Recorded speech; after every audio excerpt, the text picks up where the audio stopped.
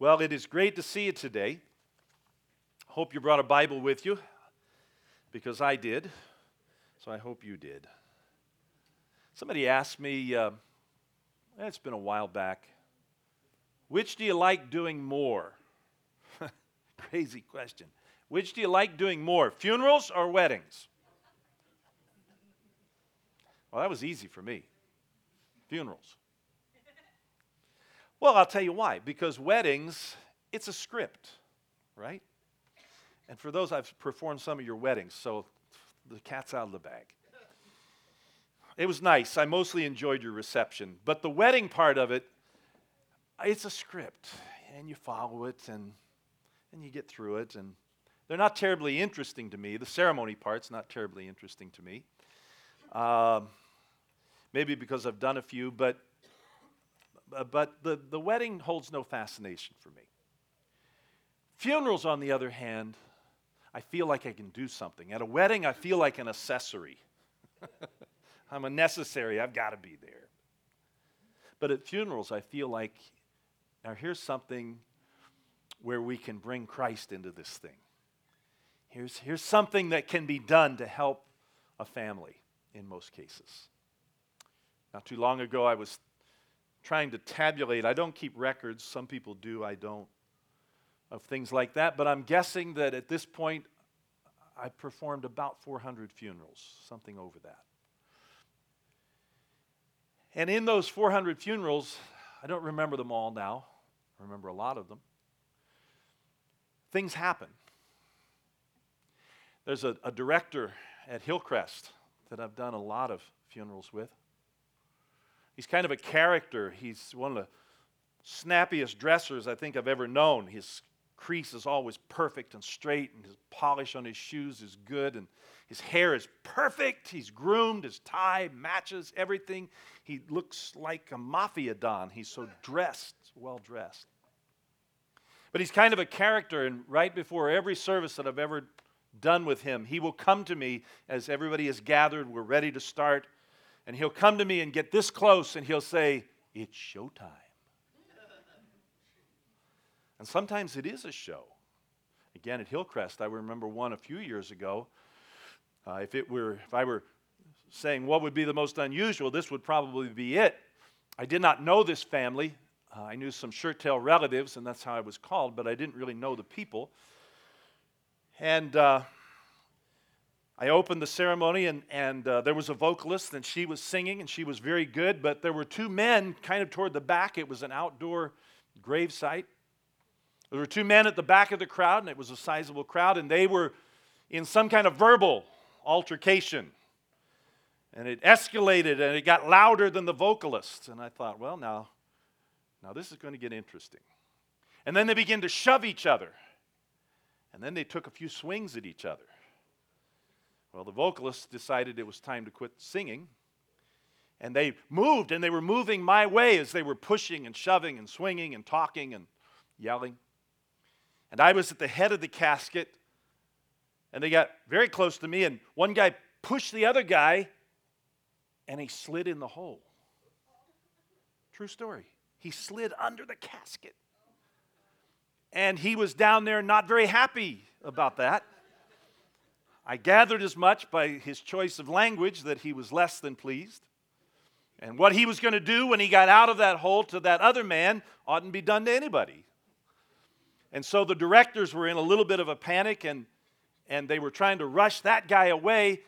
And finally the guy crawls out from under, and he takes off after the guy that had pushed him under, and the directors get that guy that had been the pusher and put him in the hearse and whisk him away with the guy running after the hearse. Well, I figured at that point my services are no longer needed here, and I left. So things happen. But on the whole, to me, it's an honor to be asked to be a part of an occasion like that. And the truth is that unless Christ returns, there will be a funeral for each of us one day. True statement. There's a verse in the 89th Psalm. I think I shared it a little bit with you last week as kind of a preview to this morning. There's a verse in the 89th Psalm that says, "How long, O Lord, will you hide yourself? Remember how fleeting, how short my life is." This is a guy talking to the Lord. Remember how fleeting, how short my life is.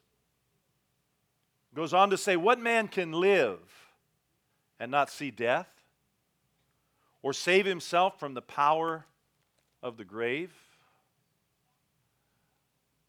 You know, there's plenty of heartache and sadness around the death of somebody that we care deeply for, isn't there? I've seen it cripple people. The sadness that follows an unexpected death. I've seen it cripple people for life. I even remember one lady who died from grief. She couldn't get over it. So it can be very intense what happens around the death of somebody we care about. I can't speak for the unbeliever who don't have anything to fall back on. And I imagine that if one were an unbeliever and they lost somebody that they loved deeply, that would be an especially awful kind of lostness. But for us, God recognizes that grief will be our experience. I love the Word of God, how it is always gut level honest. It's always honest. And the Bible never says that we should not grieve. It doesn't say we should live in some kind of a crazy pie-in-the-sky atmosphere where, oh no, it doesn't touch me, I'm a Christian. No, the Bible levels with us and says, yes, it supposes we will grieve. And that will be part of our experience. And at times it will be terrible, and it may be nagging when somebody leaves us. The Bible never denies that we have grief. But it does say, but don't grieve like those who have no hope, because in fact you do have hope. And so the Bible doesn't minimize our grief, but it tempers our grief. Don't grieve like those that have no hope. Now, today I don't want to sadden anybody with the topic, and I sure don't want to minimize a loss that you may have experienced. In fact, I don't even want you to consider and think about the death of somebody that you love at all. That's not what I want you to do. Without grief, though, I want you to consider the day that you will die. It will happen. It's really hard for us to believe it, but one day it will happen. The day will come when you won't be here, when I won't be here. Now let that sink in for just a moment. What that means is there will be barbecues, and maybe at your place, but you won't be attending. And it means that for you, fussing with the preparations for that dinner or adding your special seasoning or sauce, it won't happen that day. There'll be Christmases, but you won't be receiving any ugly gifts or awful socks. And you won't be spending your days ahead of Christmas or weeks looking for that special gift, that right gift for somebody else. There are going to be invitations that are going to be sent out to weddings and birth announcements. And there are going to be baby showers for you to attend. If you're a lady, if you're a guy, there will be baby showers for you to avoid. But you won't know anything about it because you won't be here. And nobody is going to ask you. The day will come when nobody's going to ask you to make a last-minute trip to the store because we're out of ice cream. Would you mind going? There are not going to be any reminder calls from the doctor about appointments. And the familiar scenery between your house and your work, or your house and this place that you know so well, and certain landmarks are burned in your brain, that's going to be unseen by you. It'll be noticed by others, but not you. And the day will come when, hard as it is to wrap our minds around, we won't be here. Now, there are two questions that are put to us in that Psalm 89, verse 48. And we've got to answer those questions honestly. It says, what person can live and not see death? Nobody. Second question, who can save themselves from the power of the grave?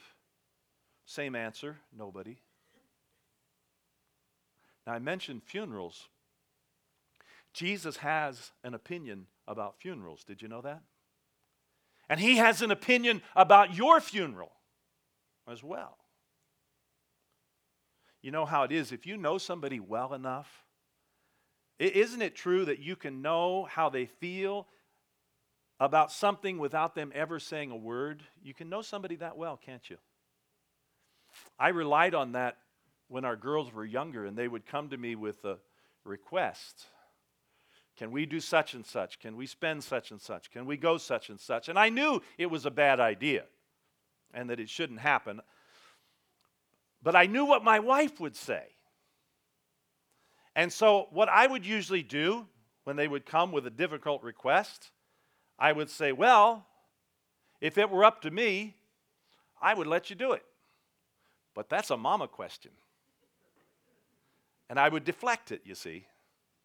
I knew without mama saying anything what she would say. Without her even hearing the request, I knew what her answer would be. And so I used it as an occasion, among other things, to ingratiate myself with my children. And that way I could be a good guy and it didn't cost me anything. But I knew what mom would say. We get Jesus' feelings about funerals, how he thinks about funerals, even though there's no record of his spoken opinion. There's no, thus saith the Lord, here's what I think about funerals. But we do get his opinion. Did you realize, think of it, that every funeral he attended, and there's record that he attended several, every funeral Jesus attended, he interrupted by bringing somebody back from the dead. That's his opinion about funerals. It makes you wonder, though. He raises these people from the dead in the middle of the funeral. What did they do with all that potato salad they were going to eat afterward? I want you to turn to John 11. This is probably the most famous of his interrupted funeral stories. And it begins with a frantic request. Some messengers have come from his good friends, 2 sisters and a brother trio that were close friends of Jesus. He stayed often in the home of Lazarus, brother Lazarus, and sister Martha and sister Mary. And there are several accounts of things that happened in that home. He was very well acquainted. They were the closest of friends. And he gets a message from the home of Mary and Martha and Lazarus that brother Lazarus is very sick. In fact, the messenger is frantic, beside himself, saying, you must come now because it is very grave and very serious. And he needs your attention now. Jesus is the healer. He's the friend of this family. And so it's correct to put the two together. He'll come immediately, but he didn't. He delays. He finds other things to do. Finally, his followers say, Lord, your friend Lazarus is sick. How long are you going to fool around here before you take off? And he said, it's okay. It's okay. Our friend Lazarus, and I love the way Jesus talks about him. He talks about him as our friend Lazarus has fallen asleep. That's all. Well, a day or two went by and he kept telling them he's just fallen asleep, that's all. And I'm going to wake him up. And they said, well, Lord, if he's fallen asleep, well, isn't that a good thing? Because if you're sick, rest is good. He saw that they didn't get it, and so he had to tell them plainly, Lazarus is dead. In other words, you have waited intentionally, you have drug your feet, knowing that he was gravely ill and needed your attention, could have been healed by you, but you've allowed him to die, and you know that, and we're still not hurrying. It wasn't until 4 days later, 4 days after his death, that Jesus gets there. And as he enters the outskirts of the town, word begins to go around that the teacher is here. And so Martha leaves her place in the house, grieving for her brother who is gone, now buried. And she rushes out to meet Jesus. It says on his arrival, Jesus and the men find that he's been in the tomb 4 days already. And a couple of miles from home, here comes Martha charging down the road toward him. And she's got an accusation. She went out to meet him, but not just to greet him. She left her home to come out and tell Jesus, Lord, if you had been here, my brother wouldn't have died. Now that had to sting Jesus. This is a close friend here. If you'd been here, he'd still be alive. He's not. He's dead. It's your fault. That had to sting. And we know it stung because Jesus did what you do when something stings you. When somebody hits us with something suddenly and sharply like that, we often move into a mode where we just say a few words initially. We may erupt later on, but initially we're hurt and it's just a few words. And Jesus says, your brother will live again. The dialogue goes on between Martha and Jesus. She says, I know. Bible talk, he will rise again on the last day. I know all that. Jesus says, that's not what I'm telling you. I'm telling you that I am the resurrection and the life. And whoever lives and believes in me, though he were dead, yet shall he live. And whoever lives and believes in me, listen, will never die. Do you believe that? In the face of your brother lying in the grave, do you believe that? Tough question. After a little bit, Martha leaves Jesus as he moves back into the city, and she rushes back home. And there she tells her sister, Mary, the master is calling for you. And so Mary rushes out.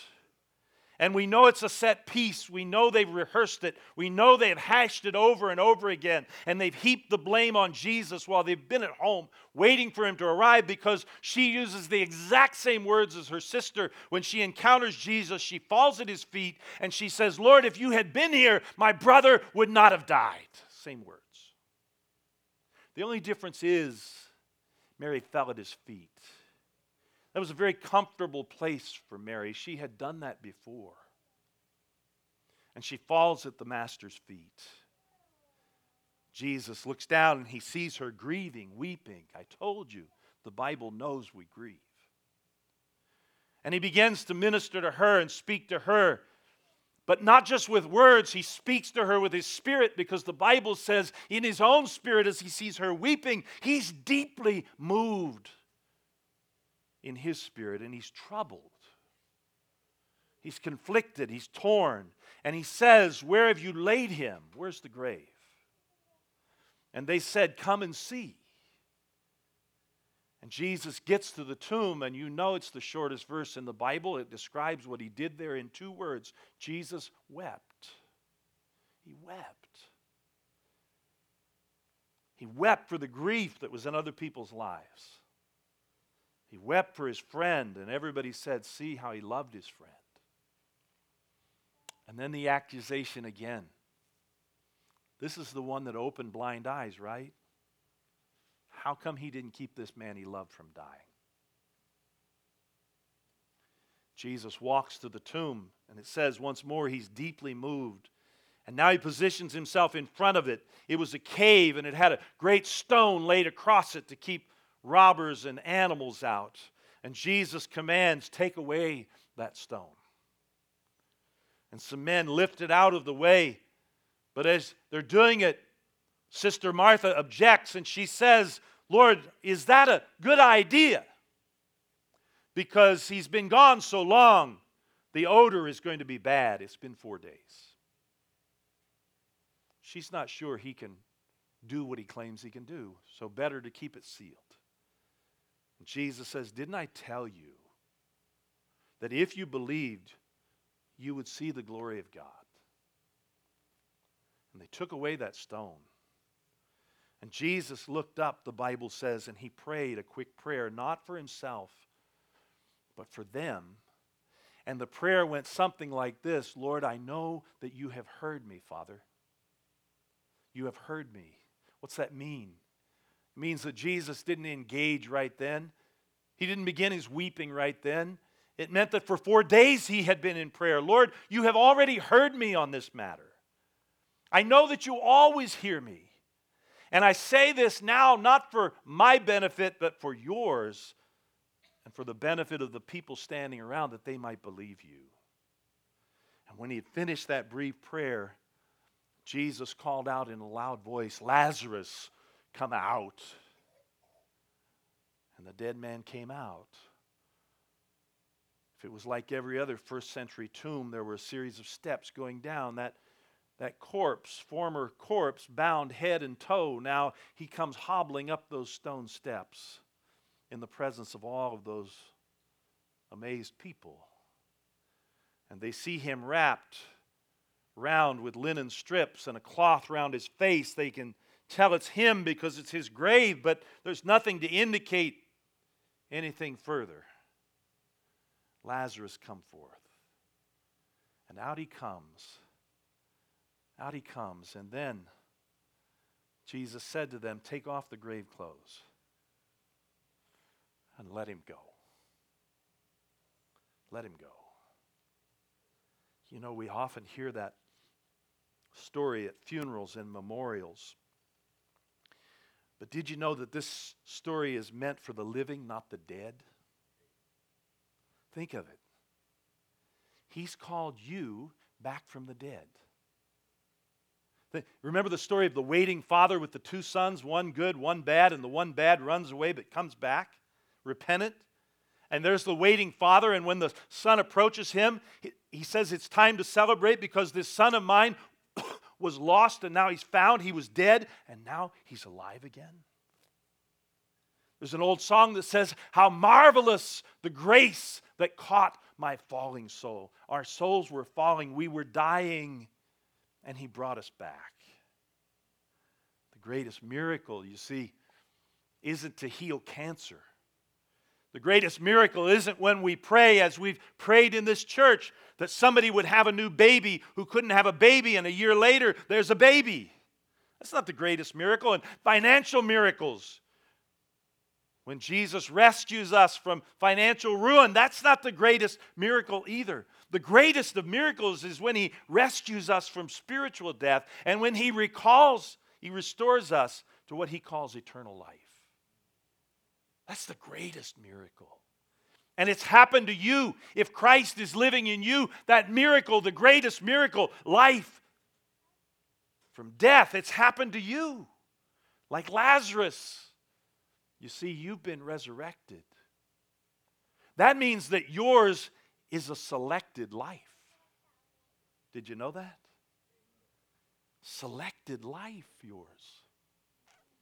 What's Jesus say? To get Lazarus out of that thing and restore him to life, he says, "Lazarus, come forth. Come out." Some people say that Jesus had to say it exactly that way. He had to put Lazarus' name first, because if he had just generally said, "Come forth," or put Lazarus' name last, then everybody in that graveyard that was buried would have risen that day as he spoke those words of life. Lazarus, come forth. That meant he chose that one. Lazarus, you, my friend, come out of there. And he chose you too for life. He chose you too to bring you back. We talk about people making decisions for Jesus Christ. And there's some truth to that. We conduct altar calls and appeals to accept Christ in such a way that we make it sound like it's my choice to meet Jesus. That may be a little bit skewed, because the fact is, though we spend enormous amounts of time and effort telling people, "Hey, you need to meet Jesus Christ," the reality is that everybody one day will meet Jesus Christ, whether they want to or not. The Bible says the day will come when every knee will bow and every tongue will confess that Jesus Christ is Lord, to the glory of God the Father. The question, though, is one of timing. When will you meet Jesus Christ? But that greater decision has already been made. And the greater decision is not mine to make. It's one that he's already made when he chose us. We talk about people being seekers. Those who are searching for meaning in life, or they're searching for an experience, or they're searching for God. I was one of those seekers. But I noticed this in my search, that the Bible says, and it's true, I sought the Lord, but he found me. You see, the greater thing is that your life is selected, not that you selected him, but he selects you. you see. Lazarus, come forth. He calls us by name in giving us new life. This life that we have, for sure, this life in Christ is a choice one. It's a choice matter, but the choice is His. We've been chosen by a merciful God, like an orphan in the children's home. In comes the prospective parent and says, I'll take that one. He's chosen us. He's chosen us. So yours is a selected life, but yours is also new life, just like Lazarus in this story. In fact, the Bible says the same power that raised Jesus from the dead lives right now in you. Same power. The same power that caused that stone to supernaturally roll out of the way without the help of anybody, that frightened the Roman guards to death, that convinced the skeptics that He truly is alive and well. That same power that raised Jesus from the dead, it lives inside of you. Same power. Paul will say, I'm crucified with Christ. Nevertheless, I live, yet not I, but Christ lives in me. That same power that brought Jesus out, that same power that brought Lazarus out, it lives in you. Did you realize that the only kind of life that Jesus deals in is eternal life? He doesn't deal in any other kind of life. He only deals in eternal life. There's an interesting verse. You may want to turn back a few pages to it in John 5. Same gospel as our Lazarus story, but in John 5:24, there's some points made for us that we should not miss. He says in the 24th verse of John chapter 5, Jesus talking, I tell you the truth. Whoever hears my word and believes Him who sent me has eternal life and will not be condemned. He has crossed over from death to life. Did you realize that this verse is dealing with 3 time zones, past, present, and future? It deals first with the present. It says, those who hear my word and believe that I've been sent by the Father, they have eternal life. You have it right now. Eternal life isn't something that starts for you after you die. It starts when you accept Christ. It starts when He begins to live His life in you. At that point, your life is eternal. It will never end. That's why Jesus said, whoever lives and believes in me will never die. You never pass from His presence. You pass from His presence in this life, but it's a continuum. There is no stopping. You close your eyes here and you open your eyes in His presence. You never die. The New Testament never talks about a believer dying, only going to sleep. It's temporary. But you awake in the presence of Christ. And so it's present. Eternal life is present. You have it now. But this verse talks also about the past and the future. Next, the future. Because you now have eternal life, you will not be condemned. There will never be a day that you will stand before God and He will say, now let me see here. Does this one pass muster? Does he get in? Does she get eternal life? That question has already been decided. You'll never stand before Him for that. You'll never be condemned. Never be condemned. The Bible says there's now therefore no condemnation to those that are in Christ Jesus. Regardless of what people out there might say about you and the quality of your life, and they may not like you, it doesn't matter. Jesus says, I don't condemn you. Just like He did in real time with the woman who was caught in the act of adultery. And He ends up with her. Ends the interview by saying, neither do I condemn you. Go, sin no more. Jesus doesn't condemn anybody. He didn't come into the world to condemn anybody. And the Bible says that future for you will never involve judgment like that. There'll be no condemnation. Then it deals with your past too. Whoever hears my word and believes Him who sent me has crossed over from death to life. It's already a done deal. Death is already in your past. It's not in your future. It's new life. It's brand new life that He's given you. Once Christ lives in you, once the life you have in you is Christ's life, it's eternal life. And it doesn't start later. It's already now. And then finally, yours is an unbridled life. Look at that verse 43 in our story again. talks about how Lazarus comes out of the tomb. But he comes out, and in my mind, he's wrapped head to toe. He's tightly bound. He's walking stiff-legged to get up those stone steps. But he's restricted. He has no freedom of movement. He has no freedom of movement until Jesus gives the command to unloose him, take off the grave clothes, and let him go. You're to live an unbridled life. Think about horses that run free, with no saddle, with no bit, with no bridle, with no halter. Think of a horse running free. Horses are at their freest when they run like that. They're unbridled. We're to live an unbridled life. No restrictions. Nothing to hold us back from God's very best.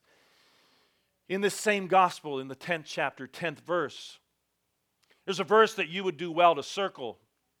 Put a star by. If your mom lets you write in your Bible, underline it and memorize it. John 10:10 gives you Jesus' agenda, and it gives you the enemy's agenda. It says that the enemy has come to kill and steal and destroy. Look around this world, read the newspaper, turn on the television. He's fast at work. His goal is to kill and steal and destroy any way he can. He'll use armies to do it. He'll use dope to do it. He'll use anger to do it. He'll use lust to do it. He'll use money. He'll use gambling. He'll use anything he can use to kill and steal and destroy. That's his agenda for your life. But Jesus says, but I have come that you might have life and have it more abundantly. That you'll have the fullest kind of life, the freest kind of life, the most fulfilling, the most satisfying kind of life. That's what the Lord has in mind for you. That's his agenda for you. That's the agenda. The lover of your soul. It's been revealed he wants you to have that kind of free life. He has come to set you free. Now look at this passage in John 11 again. The man is bound hand and foot with wrappings. They used to call it winding sheets. You know, one of the most uncomfortable sensations I get is when I wake up in the middle of the night and the sheets have got me all wrapped up and bound up. And I hate it. Makes me lay there and think, when I die, cremate me. Don't put me in a box. I'll go crazy, I think. But this man is bound hand and foot with these winding sheets around him. It must be like a straitjacket. His hands, his feet, his face, it's all covered and wrapped up. He couldn't grasp anything with his hands. They're all bound up.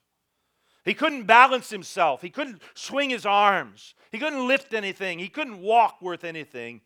He couldn't convey emotion because his face is covered and bound. He couldn't show you what's on the inside. He was alive, all right. Jesus had called him out. He was alive, all right, but what kind of life would it have been to stay in those grave clothes that restricted his new life? Many Christians are Lazarus-like. Oh, you say, of course we are, and that's good. It's new life. Unlike Lazarus. But too many are still wrapped up in the remnants of the grave. You may be bound by the past. It may be failures. What you once did, something still haunts you, and it keeps you from being as free as Christ wants you to be. You're still beneath that shroud, you see. Things that are holding you captive. They're restricting who you were meant under God to be. Robbing you of ultimate freedom and joy. Beneath the shroud, though, there is a vibrant, resurrected life. It's pulsing. Again, the Bible says Christ in you. The hope of glory. It's there. Raising Lazarus. Restoring life to Lazarus. As dramatic as that wasn't enough for Jesus. He says in verse 43, take off the grave clothes and let him go. If he wants to run around the county, let him go. Let him go.